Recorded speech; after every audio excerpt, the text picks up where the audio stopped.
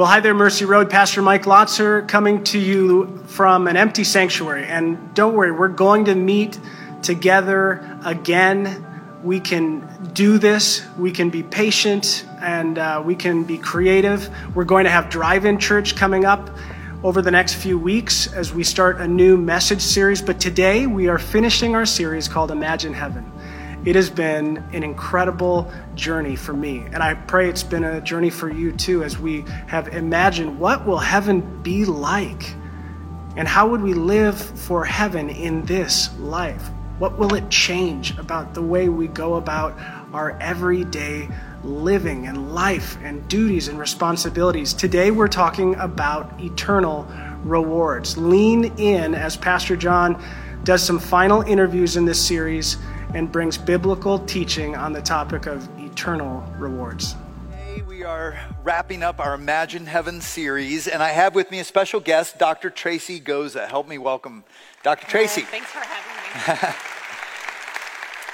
And I wanted to start out interviewing Tracy because we actually met right after I finished writing Imagine Heaven. She had actually just finished writing a book called I Heart Heaven, a psychotherapist's biblical validation for near-death experiences. And we met each other, and it was amazing because we're both Christians, and we had both studied this, and we're talking about how does this tie in with the scriptures. And so this is an awesome book, and what's really cool is Tracy did her PhD under one of the leading researchers in near-death experiences. Yes. And so talk about, in your research, I know one of the things as a psychotherapist that you're very interested in are the after effects. Sometimes people talk about how, well, aren't these just hallucinations or the effects of a dying brain? But you talk about how the after effects in a person who's had a near-death experience actually validates it. Right, it's so different than in some sort of drug trip or hallucination. Those things are often fantastical and they make you feel really good, but they don't often carry with them some sort of moral point or some sort of moral change in the person that they might want to come back and live out as these happen to people, the near-death experiences do. So somebody who's had a near-death experience, it's completely different. They're a completely different soul after they come back. So what are some of the after effects that you've seen in your research? So we've seen a whole range of things. Sometimes it's easy for people to come back and sort of assimilate what happened to them and live it out with love and generosity toward people. But sometimes people that may have sought a job that was more money-seeking or power or prestige, they become more philanthropic and they start giving and they want to just reach out to people. It can cause such a drastic change in the whole person. So spouses may not recognize their spouse afterward. Physically they will, but their soul is changed in their whole person. So, it's caused divorces before. It's really hard for people to really kind of put all the pieces together and move forward.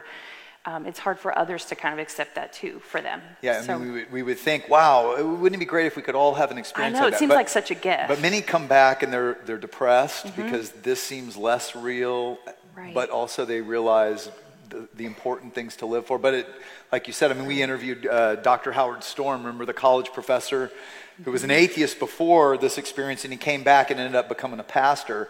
His wife was not happy about that. Right, that shift was not like an overnight shift. Yeah. It was painful for everyone involved. Yeah. So it's not uncommon. Well, and so you talk about in your book about how the after effects actually point to something valid because there is such a change in people. You also talk about how it's important, especially as churches, that when people have an experience, a near-death experience, how we treat them. Why is that? Right. Well, they're not crazy. And I think a lot of people think, oh, I experienced God in a way, so I'm going to go to church and I'm going to try to find God there. But sometimes when they get there, they may have found a congregation that's really more rigid and maybe more religious than open and accepting of hearing other spiritual kind of experiences that people are able to have. So I think it's really important that we kind of encourage people to come in, and I've heard from people that it's hard for them to find a church home because it seems like there's a right thing to wear and a right thing to say and a right way to read the Bible and a right way to, or they'll say, oh, they didn't see God in their experience, or how do we know that was Jesus? Well, the experiencer knows what they saw and they know how they felt about it. So if we're just careful about bringing them in and asking the right questions to draw them out, we can be a safe place for people seeking spiritual matters. Well, and you talk about how that, many people who have these experiences, they are seeking God. And churches can either be places that just kind of push them away or help steer them to understand how the scriptures actually integrate with what Right. These what they NDEs saw. are so unique to each person, and there's not one right way that God shows up to people. I think that's what I've seen over and over in my studies. But we can all be very accepting of, okay, tell me your story and tell me about that out-of-body experience. I mean, I want us to not be afraid of such strange-sounding terms because they're really events that happen. And so Christians need to know about these terms, and they need to know what they are to help draw people out and talk about it. And then we can say, hey, let's dig around in this Bible right here, and how do you think that God was showing himself to you? Even if it was a distressing experience or hellish, what do you think God might be trying to say in a very non-judgmental way? Tell me about that. Let me walk through this with you. Let's see if we can't help you figure out what God was wanting you to know. So you can live your life again. This was not final death. So you get more of a chance to live in the way that he might like for you to. Yeah, so there's hope no matter what. There's so much hope. Yeah. Well, and you talk about how the life review, which we're going to kind of focus on today, is really one of those pivotal things that people experience. Talk about what is that? They see their whole life. I'm not sure exactly what the percentages of people that have the life review, but they will see the whole thing, maybe almost like they're watching a movie, their whole life play out, everything they've done or said to someone, and they feel the impact of how it affected the other person. So they may just feel really terrible about something they did or said, but they see everything. There's nothing spared. And the light they often are standing with is just so all-encompassing, just the love and the light that's there, which we believe is Jesus, is just non-judgmental. And basically, they feel that judgment, but then they also feel that sense of, we can do better with this, and you get another chance. So there's grace. It's what the Bible talks about. That they actually experience a sense of grace, even in right, that I get a chance to come back. Some people get to choose to come back, and they get to try again and be more loving. But it's not a love that you just manifest yourself, like works-based love. I'm just going to love, love, love. It's a love that flows from God, and it's a love that flows through Jesus. Yeah. So. Well, I want to encourage you to check this book out, I Heart Heaven. It's out on Amazon, Dr. Tracy Goza. And it's just one more strand of seeing how the scriptures tie together with these experiences that 1 in 25 people have had, right? That's right. Yeah. Well, let's thank Dr. Goza for being with us today. Thank you all so much. Thanks so much. And so today, as we wrap up this series, I do want to talk about the life review and what is that? A couple weeks ago, I interviewed Dr. Howard Storm, who's a college professor. He was an atheist when he had this near-death experience, and he said that he was rescued from this outer darkness when he cried out to Jesus, and that there from far off he could see what he knew to be the city of God, and in the presence of Jesus and the angels, he has a life review. Then the first week I interviewed Dr. Mary Neal, a spine surgeon whose kayak got submerged and jammed under a waterfall, and she was dead for 30 minutes. And yet, as she was passing, she experienced Jesus holding her, and together they did a life review. Listen to how both of them talk about it. Howard, tell us about this life review that you had.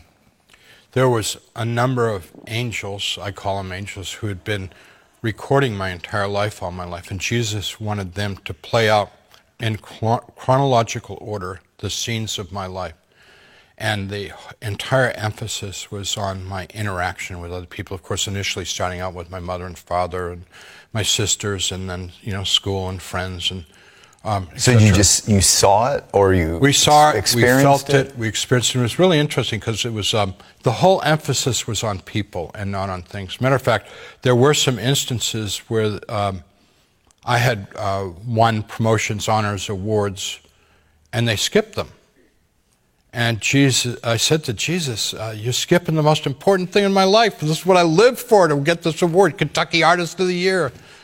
Big banquet in my honor and a big cash prize and everything. And he said, "That's not what we're here for you to see. That's not important. What I want you to see is how you treated the students." So what I learned in my life review was that the relationship with my father, I had participated in the breakdown of that relationship as much as he did. He was not a good father to me, and I resented it, and I was angry at him, so I did everything I could subconsciously and sometimes consciously to be as rebellious and as cold-hearted towards him as possible, which only aggravated him more and made him more of a hostile father. So the things that I had seen in my life that where I was the victim and everybody else was the bad guy, I came to find out it was a two-way street. We were both playing this game. As my life progressed from my adolescence into my adulthood, I saw myself turning completely away from God, church, all that, and becoming a person who decided that life was all about the biggest, baddest bear in the woods wins. And now I began to experience Jesus and the angels' literal pain. What do you mean? Emotional pain with watching scenes in my life. And like, here's the nicest, kindest, most loving being I've ever met, who I realize is my Lord, my Savior, even my Creator, holding me and supporting me, trying to give me more understanding of my life. And it was figuratively, not literally, like I was like stabbing him in the heart as we're watching this stuff. And the last thing I wanted to do was to hurt him. And I don't want to hurt him to this day. Jesus is a very feeling man. God is a very feeling creator. What were you seeing played out? I saw scenes where my sister was in bed crying, and I got up in the middle of the night and went in and put my arms around her and hugged her. And Jesus and the angels were so filled with joy that I had been willing to do that, to try and, help her a little bit in her grief. But those were rare, the scenes of my indifference. Just seeing people as objects in order to maneuver around through or, to shift to further my goals and my ambitions. We did go through a life review, and it was nothing like I would have imagined. What was the life review like? My life was laid bare for all its good and bad. And one of the things we did was look at many, many, many events throughout my life that I would have otherwise called terrible or horrible or sad or bad or tragic. And instead of looking at an event in isolation or looking at how it impacted me and my little world, I had the most remarkable experience of seeing the ripple effects of the event when seen 25, 30, 35 times removed. This life review in the presence of God is the most dramatic thing that happens for someone having a near-death experience. It clarifies what matters to God. And they realize it's about relationship. And they experience the reverberation person to person down through generations even. Now, the reality is we already knew this, right? I mean, Jesus told us. He said the greatest commandment is to love God first. That means we put him first. We give ourselves back to God and we live to do his will more than our will. And the second, Jesus said, is like it. Love your neighbor. Love the people around you as much as you do yourself. And so we already know this, but do we really live that way? Well, this clarifies that, all those things that we do to try to prove to the world we're worth something, they don't matter to God. That's not what matters to him. And yes, we have responsibilities. Yes, we have gifts to use and resources to steward. But what it makes really clear is that it's how and why we do all those things. Do we do all those things, all that we do, in order to love God and love other people, or are we doing it to try to prove ourselves and glorify ourselves? And the life review makes it really clear what God values. So, what is this life review? Is this judgment? No, and that's what confuses many people. The Bible talks about two judgments, and both of them come after the history of earth is done. So this is neither. But what the life review is it is a preview and a confirmation of what Jesus taught us. Jesus said that to those who are faithful with the life God's given them, faithful to follow God, one day God is going to say, "Well done, good and faithful servant. You've been faithful with a few things. I will put you in charge of many things. Come and share your master's happiness." And today I want you to try to imagine that day We need to try to imagine that day. Because if we can imagine a great retirement, we'll live for it, sacrifice, save for it, right? We'll do everything for that because we have a good picture of it. Well, imagine the day that's to come when God will show you the positive impact of your life, all these little ways that had these ripple effects. And you'll also see the negative ripple effects. And he wants to reward you. He wants to honor you. And that lasts forever. Jesus said there is nothing concealed that will not be disclosed or hidden that will not be made known. And this is what the Life Review shows us. Dr. Pim van Lommel, a Dutch cardiologist who studied these experiences, says this: the Life Review is usually experienced in the presence of the light or a being of light. During a panoramic life review, people experience not just every action or word, but also every thought from their past life. And they experience the effects of their thoughts, words, and actions on other people. People can talk for hours, even days, about their life review, even though the cardiac arrest only lasted a couple of minutes. It's fascinating because regardless of cultural or religious upbringing, across the globe, these life reviews are pretty similar. In fact, in Imagine Heaven, I talk about a study that Steve Miller did on non-Western, non-Christian near-death experiences, and he says this: in my non-Western sample, I saw no significant difference in life reviews compared to Western life reviews. In other words, people are unique and they experience it uniquely, but they're all shocked to see the same thing. They re-experience their life, and even their thoughts and motives are revealed. And that's quite honestly shocking to people. But it's actually what the scriptures have told us all along. 1 Corinthians 4:5, judge nothing before the appointed time. Wait until the Lord comes. He will bring to light what is hidden in darkness and will expose the motives of the heart. At that time, each will receive their praise from God. See, Jesus promised. It's not the things that we do to please others and show ourselves great to the world. It's these little unseen things that God wants to reward. Pay attention to those things because God sees every motive of the heart and he will reward it too. Matthew 6, Jesus said, don't do your good deeds publicly to be admired by others, for you'll lose the reward from your Father in heaven. In other words, if we just do it for others rather than for God, that's all we get. Give your gifts in private, he says, and your Father who sees everything will reward you. Pray to your Father in private, then your Father who sees everything will reward you. Now just stop and think about this. Not everyone in the world can succeed in the world's eyes, right? And we all try, we all compete and run over each other, but not everybody is going to be rich. Not everyone's going to be powerful. Not everyone's going to be famous. But everyone can succeed in the eyes of God. How? By being faithful to him with what he's given you uniquely. See, we all have a different life to live and a different race to run, but we can all be faithful. That's why it says in Hebrews 11:6, without faith, it's impossible to please God, because anyone who comes to him must believe that he exists and that he rewards those who earnestly seek him. In other words, live for what really matters. Seek him, listen to him, obey him, love, serve, give to please him, and you will not be sorry. He promises to reward it.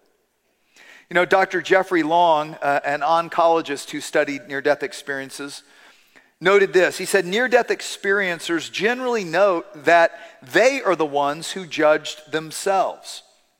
In other words, in the presence of God, they don't feel judged or condemned by God. They feel unconditional love, but they note how they are their worst critics and their worst judges. Now, some researchers have, I think, wrongly interpreted this to say, see, there's no judgment.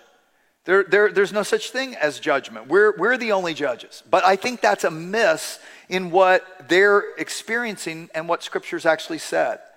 Because Jesus said in Matthew 12:35, but I tell you, everyone will have to give an account on the day of judgment for every empty word they have spoken. For by your words will you be acquitted, and by your words will you be condemned. See, this life review just shows that what Jesus said is really going to happen. And what the people in this life review experience is that God's love and God's acceptance of us is unconditional. It's not based on what we do or have done or even the shameful things that we've done. God's love and compassion is unconditional. And that's what Scripture says. Salvation, right standing with God, it's a gift. You don't have to work for it. You don't have to earn it. You don't have to jump through religious hoops. You don't have to prove yourself. You just have to receive it. So it says in Ephesians 2:8, God saved you, set you right with himself by his grace when you believe, when you put your trust in him. You can't take credit for this. This is a gift from God. Salvation is not a reward. There are rewards, but salvation's not one of them for the good things we have done, so none of us can boast about it. Now here's what I want you to understand. There are two judgments. They both happen after all of human history is done, okay? And the first one is called the Great White Throne. And it's a judgment of whether we have accepted or rejected God's free gift of love and forgiveness and adoption and salvation, which he purchased for us through what Christ did. And in that day, our words will either condemn us, I don't need you and I don't need your forgiveness, or acquit us. God, I need you. Forgive me. That's all it takes. You see that? And the Life Review is reminding us of that. Now, the other judgment, actually, as we'll see, is a reward ceremony. But you know, people dismiss this idea of judgment. It's not a popular idea in our culture. But interestingly, it's been in every culture just about for all time. And what's uncanny is that people who have near-death experiences confirm it. They confirm what the Scripture says. They even talk in these about books in heaven. They talk across the globe about what the Scripture says. Look in Revelation 20:11. Then I saw a great white throne and him who was seated on it, and I saw the dead, great and small, standing before the throne, and books were opened. Another book was opened, which is called the Book of Life. And the dead were judged according to what they had done as recorded in the books. What's uncanny is across the globe, near-death experiencers confirm books in heaven. You know, Osis and Haraldson did a study of 500 Americans and 500 Indians to try to take out all cultural religious bias. And what they said about American NDEs is they said, see, it's not biblical at all because in this Life Review, people don't feel judged or condemned. So it can't be the God of the Bible. Now, I think they missed it, as I'm trying to show. But then they also say this: the various Vedic loci of an afterlife or Hindu heaven were never mentioned, nor were reincarnation and dissolution into Brahma, the formless aspect of God, which is the goal of Indian spiritual striving. But the concept of karma, of the accumulation of merits or demerits for our good or bad deeds, may have been vaguely suggested by reports of a, quote, white-robed man with a book of accounts. Now they totally miss the connection to the Bible, but they report that multiple Indians mention this man of brilliant light who they know to be God, and they mention books of accounts. And actually these books of accounts are mentioned across the globe. NDEers are just confirming what the Scripture says, that in heaven, for some reason, our deeds are recorded in books, and there is a book of life which records the names of those who have given themselves back to God.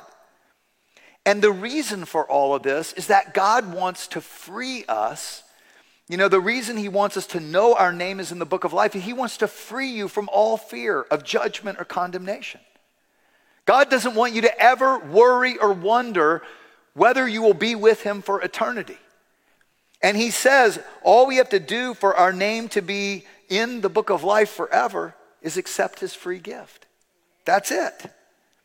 Now, the problem is we can know we're safe and secure, but sometimes Christians take this to the wrong end. Sometimes Christians treat that like a fire insurance policy. Well, I'm good, I'm safe, so now I'm going to live like hell. And that is a total miss of what Jesus teaches, because what you do in this life does matter. It does matter. It doesn't matter in terms of your right standing with God and whether you'll be in heaven, but it matters in terms of your experience of heaven. So at some point in Earth's history, when Earth's history is concluded, there'll be a second judgment called the Bema Seat. It's actually a judgment for God's children. This is how it's talked about in 2 Corinthians 5. For we must all appear before the judgment seat of Christ, so that each of us may receive what is due us for the things done while in the body, whether good or bad. Now, that word translated judgment is the Greek word bema seat. It was actually the judges' stand at the Greek Olympics. See, this is where the judge gave the rewards, or the gold or silver or bronze medal for a race well run. In their day, crowns were given. This is a rewards judgment. God wants to reward everybody. He wants to reward you for every faithful act, every faithful deed, even every motive done to please God. Isn't that encouraging? You don't have to earn your way into heaven, but everything you do this side of heaven, once that's settled, he wants to reward. It matters and it counts. Now, on that day, some of us are going to realize that we wasted our lives. You know, we're going to be secure and safe in heaven, but we're going to realize we didn't take anything from all our work and labor on this earth because it was all about us. None of it was about God. But others of us are going to realize that all those little acts of kindness no one saw, all those little times when we just held on and persevered in order to just be faithful to God, when we resisted temptation, when we cared about others, when we forgave when they wouldn't forgive us, when we loved when it wasn't easy to love, all of it he saw, and all of it will be rewarded. The Bema seat, this judgment, is like a huge Oscar celebration where all of God's children across human history will personally be rewarded. That's what God promises. Now, the rewards will be different, but as Jonathan Edwards, famous theologian, said, you know, he said, all of us will be full to overflowing in heaven, but not all with the same capacity. See, I believe that's true, that the way we live our lives determines whether we're going to be a little cup of overflowing of God's joy or a big, huge, barrel. Live to be a big, huge barrel, because it's going to be worth it. You know, Isaiah looked forward to that time and said, see, your Savior comes. See, his reward is with him. Jesus said in Matthew 16:27, for the Son of Man is going to come in his Father's glory with his angels, and then he will reward each person according to what they have done. So let's imagine that day. You know, imagine that day when you stand before the creator of the universe who loves you more than any other. Amen. And he wants to show you the sum of your life, and he wants to reward you for all those things that nobody else has seen. Imagine that and live for that. And let me just say a little caveat. If after this series you get all excited, more excited about studying near-death experiences than you do the words of Jesus, I've failed. I failed. Don't live by near-death experiences. Live by the words of God. But these show that the words of God are true. I mean, we already knew that, but it's just confirming it. You know, think about what that's going to be like that day. And imagine it so you'll live for it, work for it, plan for it, sacrifice for it. Because when you can imagine a great next material purchase or a great vacation, or you can imagine a great retirement, you'll live for it, sacrifice for it, work for it. So imagine heaven. Imagine this beautiful city that God has prepared for those who love him. Imagine the day that you enter in and experience the reward of life. John, Jesus' youngest disciple, was the only disciple not killed for his faith, but he was imprisoned on an island called Patmos. And there he received this revelation from God where he saw heaven. He saw what was to come. And listen to how he tries to describe it in our words, but it's otherworldly. And then I want you to listen to the testimony of people that we've been interviewing, trying to describe the same place, just as real. Revelation 21:1. John says, he carried me away in the Spirit to a mountain great and high. He showed me the holy city, Jerusalem. It shone with the glory of God. Its brilliance was like a very precious jewel, like a jasper, but clear as crystal. It had a great high wall with 12 gates, and with 12 angels at the gates. And on the gates were written the names of the 12 tribes of Israel. The angel measured the city with a rod and found it to be 12,000 stadia, or about 1,400 miles in length, and as wide and as high as it is long. That's huge. It's half the footprint of America and equally as high. The angel measured the wall using human measurement. It was 144 cubits, or about 216 feet thick. The wall was made of jasper, the city of pure gold, as pure as glass. The foundations of the city walls were decorated with every kind of precious stone. The 12 gates were 12 pearls, each gate made of a single pearl. The great street of the city was of gold, as pure as transparent glass. I did not see a temple in the city, because the Lord God Almighty and the Lamb, Jesus, are its temple. The city does not need the sun or moon to shine on it, for the glory of God gives it light, and the Lamb is its lamp. The nations will walk by its light. The kings of the earth will bring their splendor into it. Nothing impure will ever enter it, nor will anyone who does what is shameful or deceitful, but only those whose names are written in the Lamb's book of life. The Apostle John is trying to describe something that is otherworldly. You know, he's trying to describe it in our three-dimensional terms, but as we've been seeing, this is beyond our dimensionality. And you know, when I used to read Revelation, and before I studied near-death experiences, particularly of Christians trying to describe the same city, I would read this description in Revelation, and I kind of had this picture of a gaudy televangelist set. It wasn't very appealing, quite honestly. You know, like wrought iron gates with pearls stuck on it, and you know, this yellow brick road, gaudy kind of street. And I was like, yeah, that seems like a human invention. That's what I thought. And then I start reading these near-death experiences, and they're struggling to describe the same place. You know, and I want you to hear just the mysterious otherworldly descriptions that this TWA airline pilot and this spine surgeon and this pastor, who, by the way, have not heard each other describe this. In fact, Dale, the pilot, said he's never read another near-death experience. He felt like God didn't want him to keep his kind of pure. And yet listen to how, kind of like people describing an accident from different corners of the street, they're describing the same place from different perspectives. Listen to this. So in your book, you describe flying into, is it the New Jerusalem? What is it? And describe the beauty and what you saw. I get this incredible airborne view, a descending, slowing down airborne view of the city of gold. And it's a city that's walled. Over the city were majestic mountains that were as gorgeous as any that could be ever seen. However, they did not look that different than Earth. I wasn't disappointed by that. I'm not saying that. I noticed snow. So think about that. Snow. What does that mean?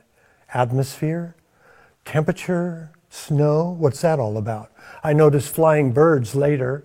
What does that mean? These are the kind of questions I ask. Yeah. Okay, if a bird is to fly, it can't be a vacuum. I'm hearing music. What does that mean? Music can't transfer in a vacuum. It has to be in an atmosphere. There's atmosphere here in heaven. Oh, what does that mean? And means, you're flying, but you don't have wings. Right. I'm floating is what I would call it. I'm floating and coming in, descending. And finally, I come down and touch ground level for a while. And I'm hovering between 40 feet-ish and down. And but I recognize later, oh, there was gravity there. There is gravity. There is atmosphere. There's water. There are animals. Inside the city, I could see, we'll start from foreground to back, if you like. I could see the townships, as I called them, homes that people lived in, homes that were likely to be created for the people of heaven. Interestingly enough, they struck me by not so much the size as the architecture. I know nothing about architecture at all. I still don't. But I recognize that there was something divine about the architecture of the buildings.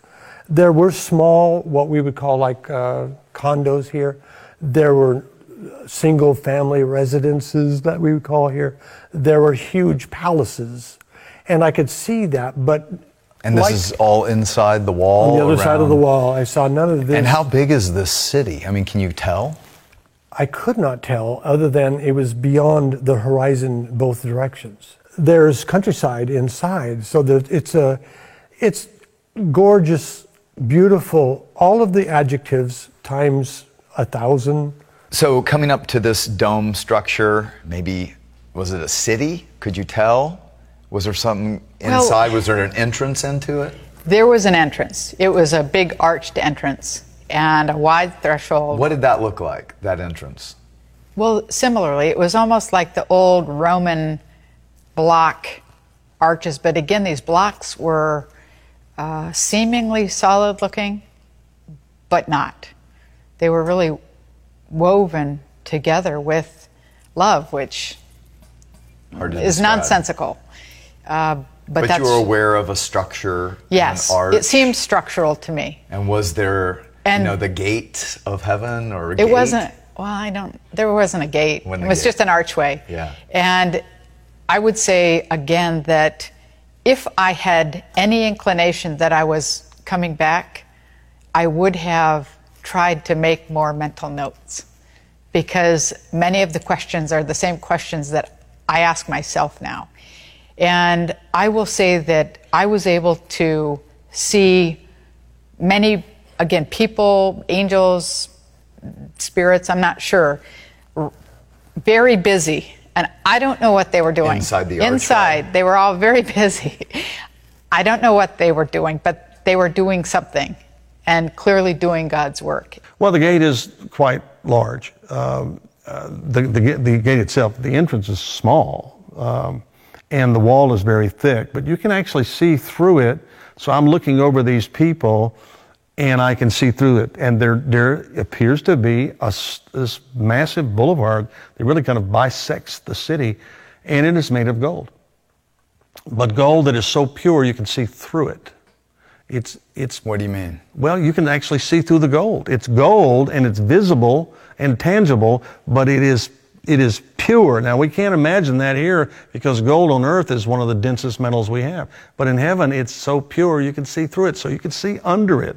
You can see even the roots of trees and things like that. There are trees there. In fact, the tree of life is there. Mm-hmm. That we were not able to eat of here, we can eat of it there. And you're looking through. I'm looking at the tree. I'm looking at the gates. I'm looking through the gates. I'm looking down the street. There is a river that flows from this throne or this hill that's high and lifted up. And I know that's the river of life because we're told that it flows from the throne of God.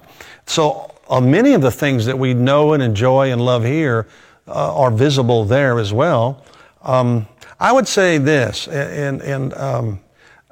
heaven's never going to be less than this. It's always going to be more. Yeah. So whatever you imagine here that is meaningful to you, the relationships, the beauty, and let's face it, there's some glorious places on earth, but there should be because God created it. This is His place. So heaven's not going to be less than that. It's going to be more than that. There are structures on both sides of the city. They look like mansions to me. I mean, they're glorious places for people to dwell. So it's just an incredibly awesome, overwhelming, bustling place. It's not a boring place. There aren't any cherubs sitting around on clouds playing harps. This is an active, exciting, thrilling place.